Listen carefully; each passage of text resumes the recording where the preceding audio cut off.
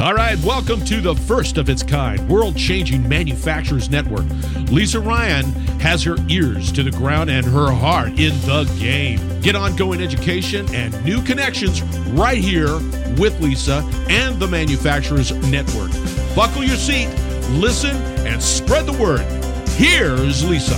Hey, it's Lisa Ryan, and welcome to the Manufacturers Network podcast. I'm excited to introduce our guest today, Lisa Sanderson.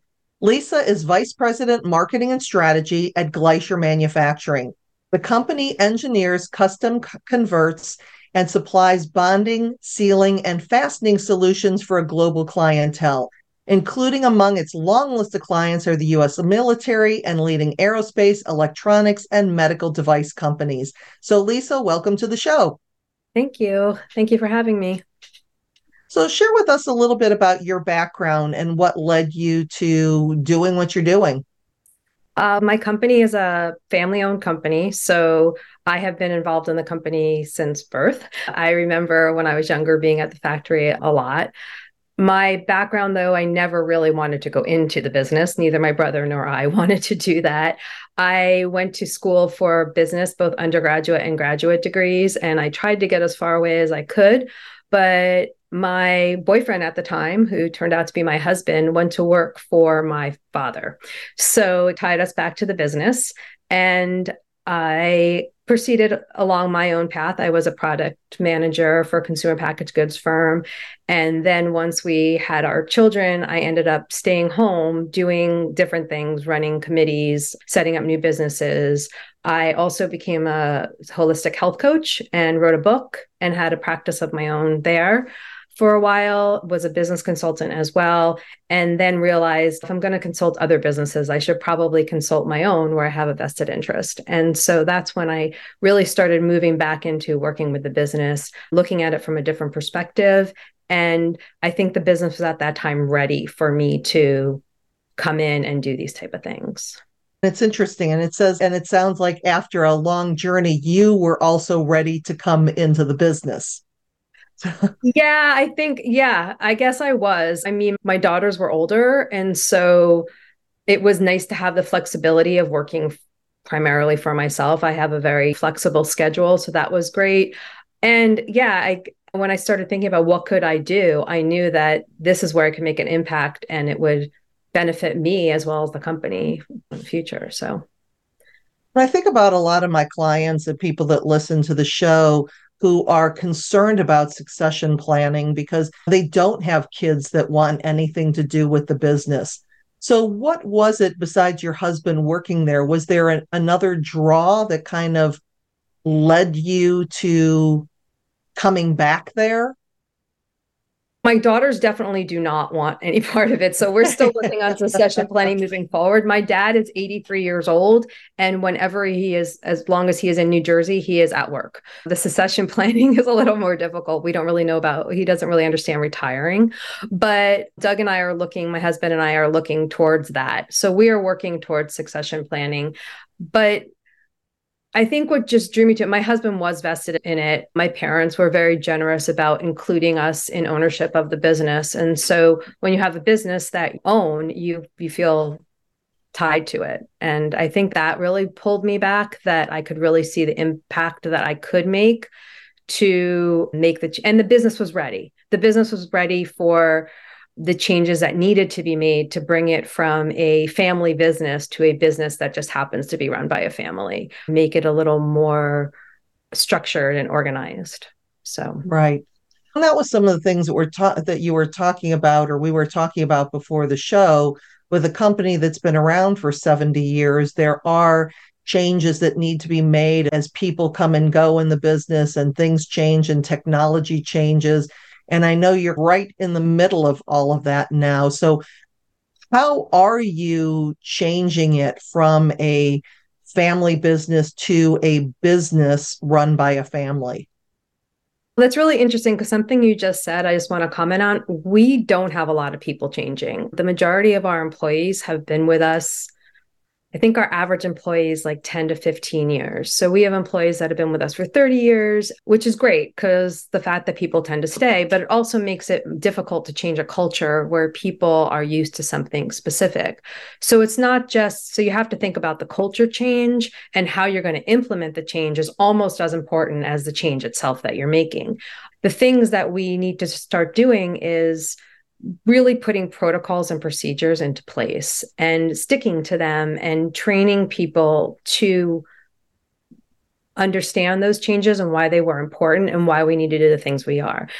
When the business was started 70 years ago, it wasn't we didn't have any background. My grandfather just started doing this. Actually, the business started by making pocketbooks. And then my father came along and he was an engineer, but he never worked for anyone else and didn't really have any business background. He learned as he went. The same with my husband. He calls himself a political science engineer, but the business portion of it needs to be taken care of.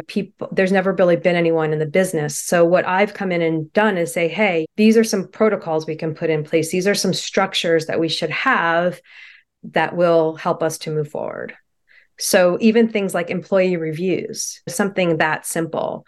We've implemented employee reviews just so that people know how they're doing. It gives us an opportunity to talk to our employees one-to-one to get some feedback from them where they might not in the future, especially our employees on the plant floor. You don't really get to talk with them as often, and they might not voice their opinions or their concerns as much. And also, it's a place to set up for people to grow and for people to realize that they can move forward within the company and not just stay where they are. We've also tried to that's one of the main things that we've done to try to get it implementation, but we're also just trying to implement the protocol for the way an order goes through the system and how we follow up with our customers. So everywhere from sales to shipping, we're trying to really understand the process and have a process in place instead of, oh, this is just what we do, so that consistency can happen. That makes sense. Well, and the thing that you said that's both good and scary is when you have employees that have been with you for 30 years, there's going to reach a point where they're either going to not be on the planet anymore, or they're going to decide to finally go play with their grandkids and great grandkids. Yep. Putting those protocols into place so that future generations can come in, because you have a 30-year employee walking out the door, they're taking that company history with them. They're taking all the little shortcuts that they know because they are masters of their craft with them. So in putting together these protocols, is there anything that you're doing to capture that knowledge, that expertise, and do almost like a legacy planning for the people who have been with you for so long and such dedicated employees? Yeah, it's really interesting that you say that. We didn't lose him. He retired last year, an employee that had been with us for 30 plus years. And over 30 years, almost 40, I think. And the knowledge so we are a job shop where we don't manufacture like maybe some of your other guests do, where we make one thing. We engineer solutions for manufacturers. So they come to us, they're like, we need this part, and we help them figure out how to do it to make their products better. So the people have to know what our capabilities are. So when we lost this employee, when he stopped working for us, I don't think anyone realized how much knowledge went with him. We did realize it. We just didn't know how to capture it because we were trying to capture it, and he was resistant to that. Now we're trying to get to the point of capturing that. One of the things that I'm planning to do is actually videotape my father and have discussions with him about why he built the machines, how he built them, what their capabilities are, what maintenance should be, just little things like big things like that, so that we don't lose that history, because we still have him there now. And if there's a huge question, we can ask it. And I plan on doing the same thing with our employee that's been there 30 years, that's also production manager. I don't know how quick, I think he's going to be around for a little while, but we do need to get that knowledge into place. And that's the part that's missing. We can put all the protocols and the structures into place that we want, but if we're not tracking or writing down or recording how we do each job, that's like you said, that's what we're going to lose. And the tricky part is implementing that in a culture where that's never been done before. So we've never had to do this before. Why do you want us to do it now? Or finding an easy way to do it when your systems might not be set up exactly the way you want them to be for this type of situation. So those are the things we're working on, and they're challenging. Yeah. It's real challenging. Yeah.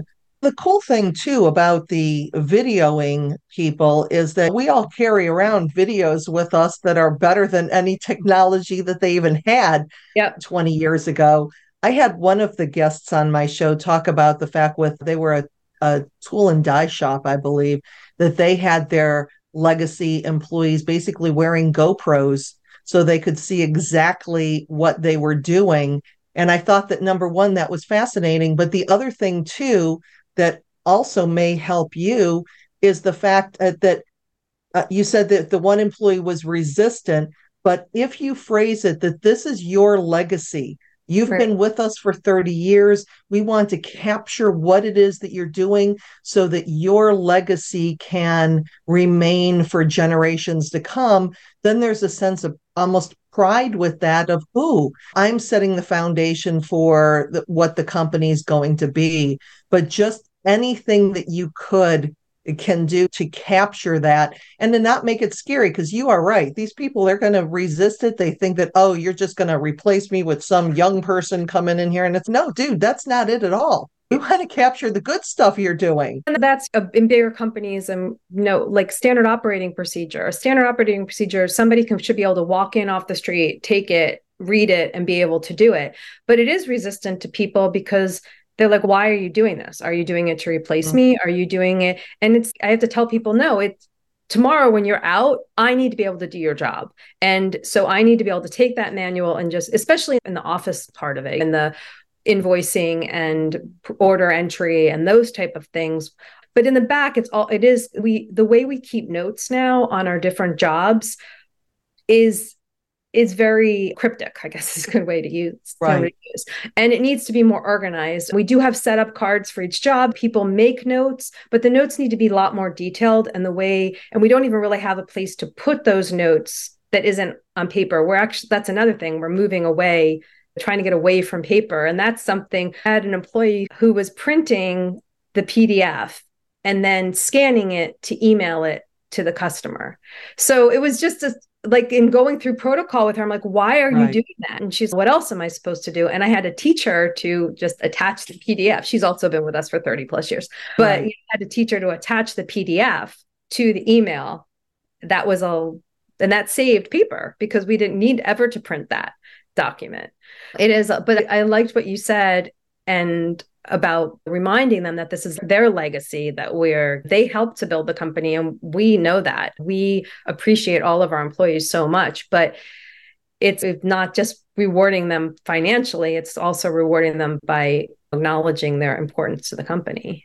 And so much of what they do for those 30 years, it's just intuitive. If you ask them, how do you do this? I don't know. I just do it. I love the GoPro idea. I love it. Or just like setting cameras up on the floor to monitor what people are doing, because that's a great idea. We were talking about starting to film it, and we've been trying to get devices in place so people can use an iPad or an iPhone or whatever to just take pictures, because that's so easy now too. But that's just easy. That's great. Yeah. And I think it's easier when you're going through the films to be able to say, I noticed that you did that. What was your thought process behind it? Because then you have a little bit of both, because otherwise they're going to be like, I don't know. I've been doing it this way for 30 years. It's just what I do, because it's that muscle memory that comes through for them. Yeah. Yeah. It reminds me, years ago, my grandmother makes really great pierogies, or made when she was alive.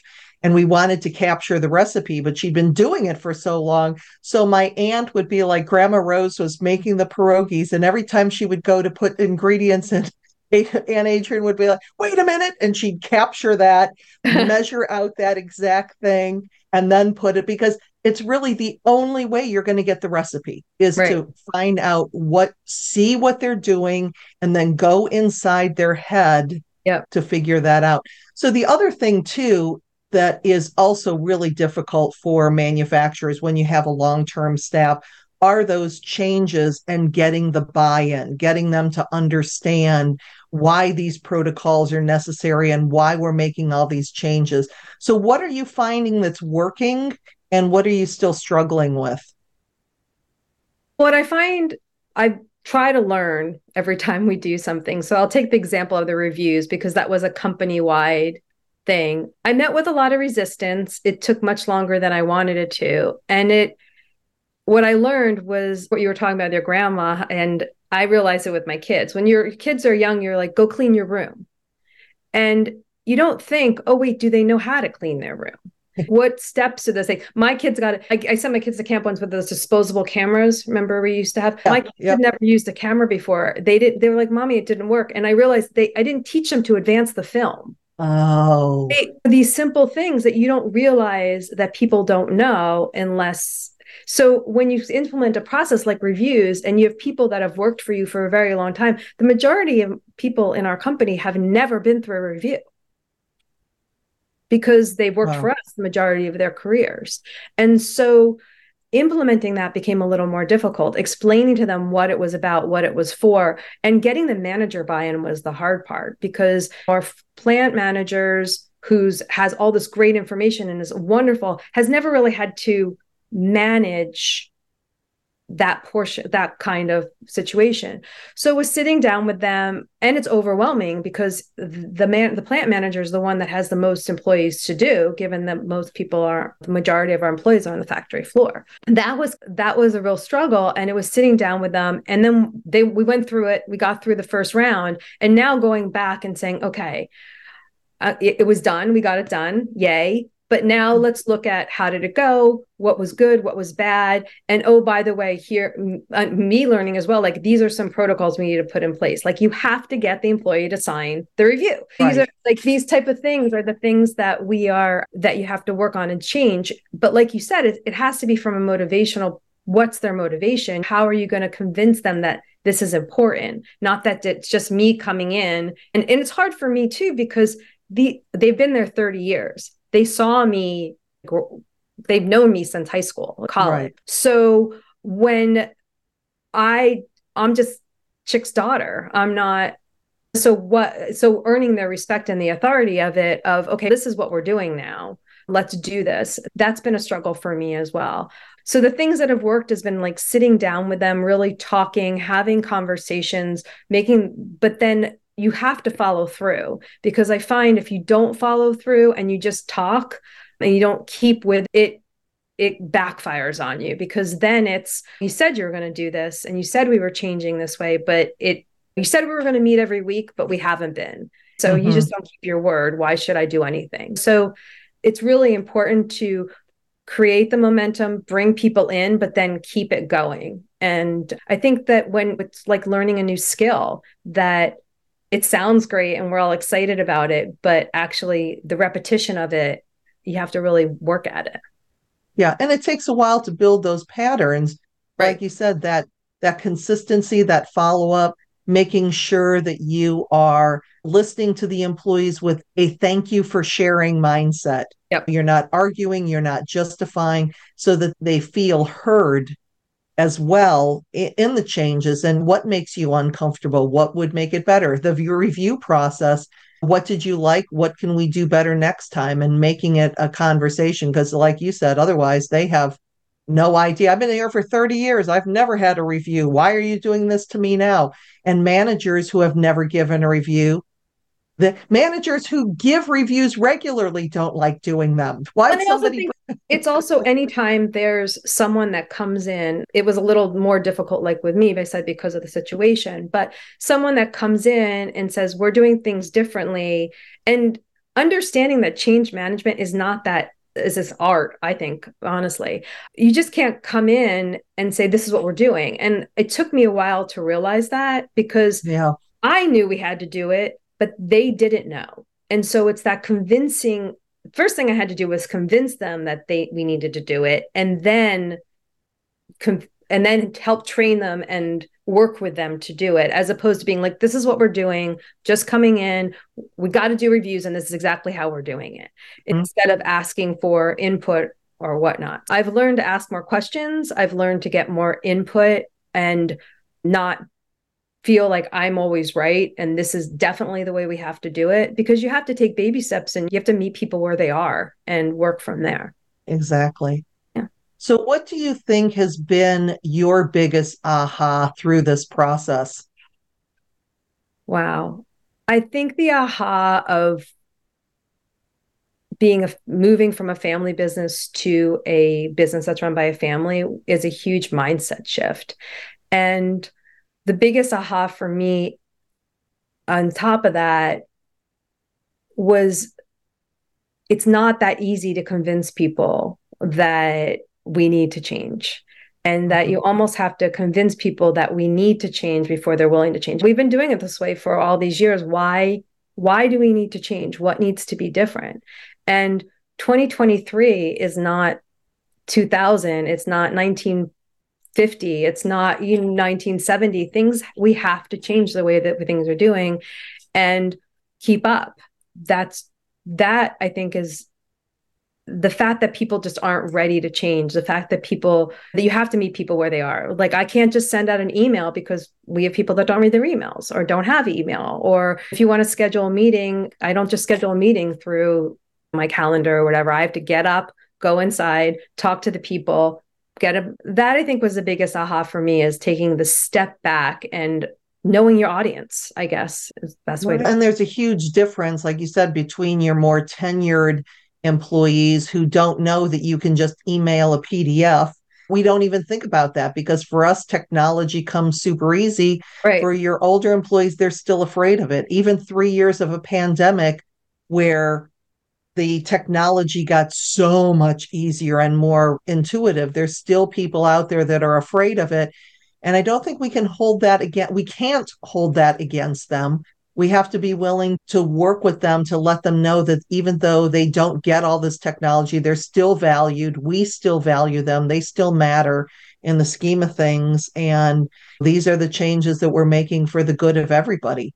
I think another big issue that people have is something you just said. We can realize that they're scared. We can realize that they need training, which is really what it is, right? But when there's a resistance to the change and the training, then as a manager, you're caught a little bit. Right. And that's something we're struggling with too. We either have to figure out how to convince them to change, or is it time to if they can't do the job anymore, type of thing, which is right. It's hard. But so we're working to train everyone, get everybody up to speed, and move forward. That's right. Yeah. And I know in my programs too, of looking at training as I'm investing in you. Yes. Versus I'm sending you to training because you're broken. Just right. Like the difference in mindset of investing versus sending is the same as a family business to a business run by a family. It's just, when you say it, it sounds the same, but when you think about it, that's a completely different mindset. Right. And that's something new too, right? Because we've never really sent people to trainings before. And so now we are, and they do appreciate it. When we send people, they're like, wow, they're investing in me because they're spending the money. Plus we're moving forward as a company. This is what my friends' companies do, or this is what I've heard about being done places. Yeah. That's exactly. As we get to the end of our time together, if people did want to reach out, continue the conversation, maybe brainstorm some ideas that can help you both, whatever that leads to, what is the best way for somebody to connect with you? Probably through email would be great. My email is Lisa, Lisa .s @Gleicher, GLEICHER.com. Okay. Wonderful, Lisa. Oh, yeah, go ahead. Oh, I was also saying they can also find me on LinkedIn, and I'm there as well. Okay. Yeah. And I will put this in the show notes too, so people can have it also written if they do that. Yeah. Gleicher is a tricky one. That's why I changed my name to Sanderson, because little easier without the spelling. Sanderson's a little easier. Yeah. Lisa, thank you so much for joining me today. Thank you for having me. I'm Lisa Ryan, and this is the Manufacturers Network podcast. We'll see you next time.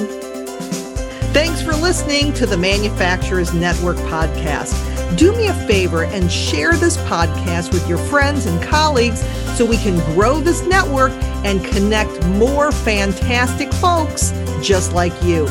You can either send your buddies to the website at manufacturers-network.com or share the Manufacturers Network podcast on your LinkedIn, Facebook, Twitter, Instagram, or wherever you and your industry friends hang out.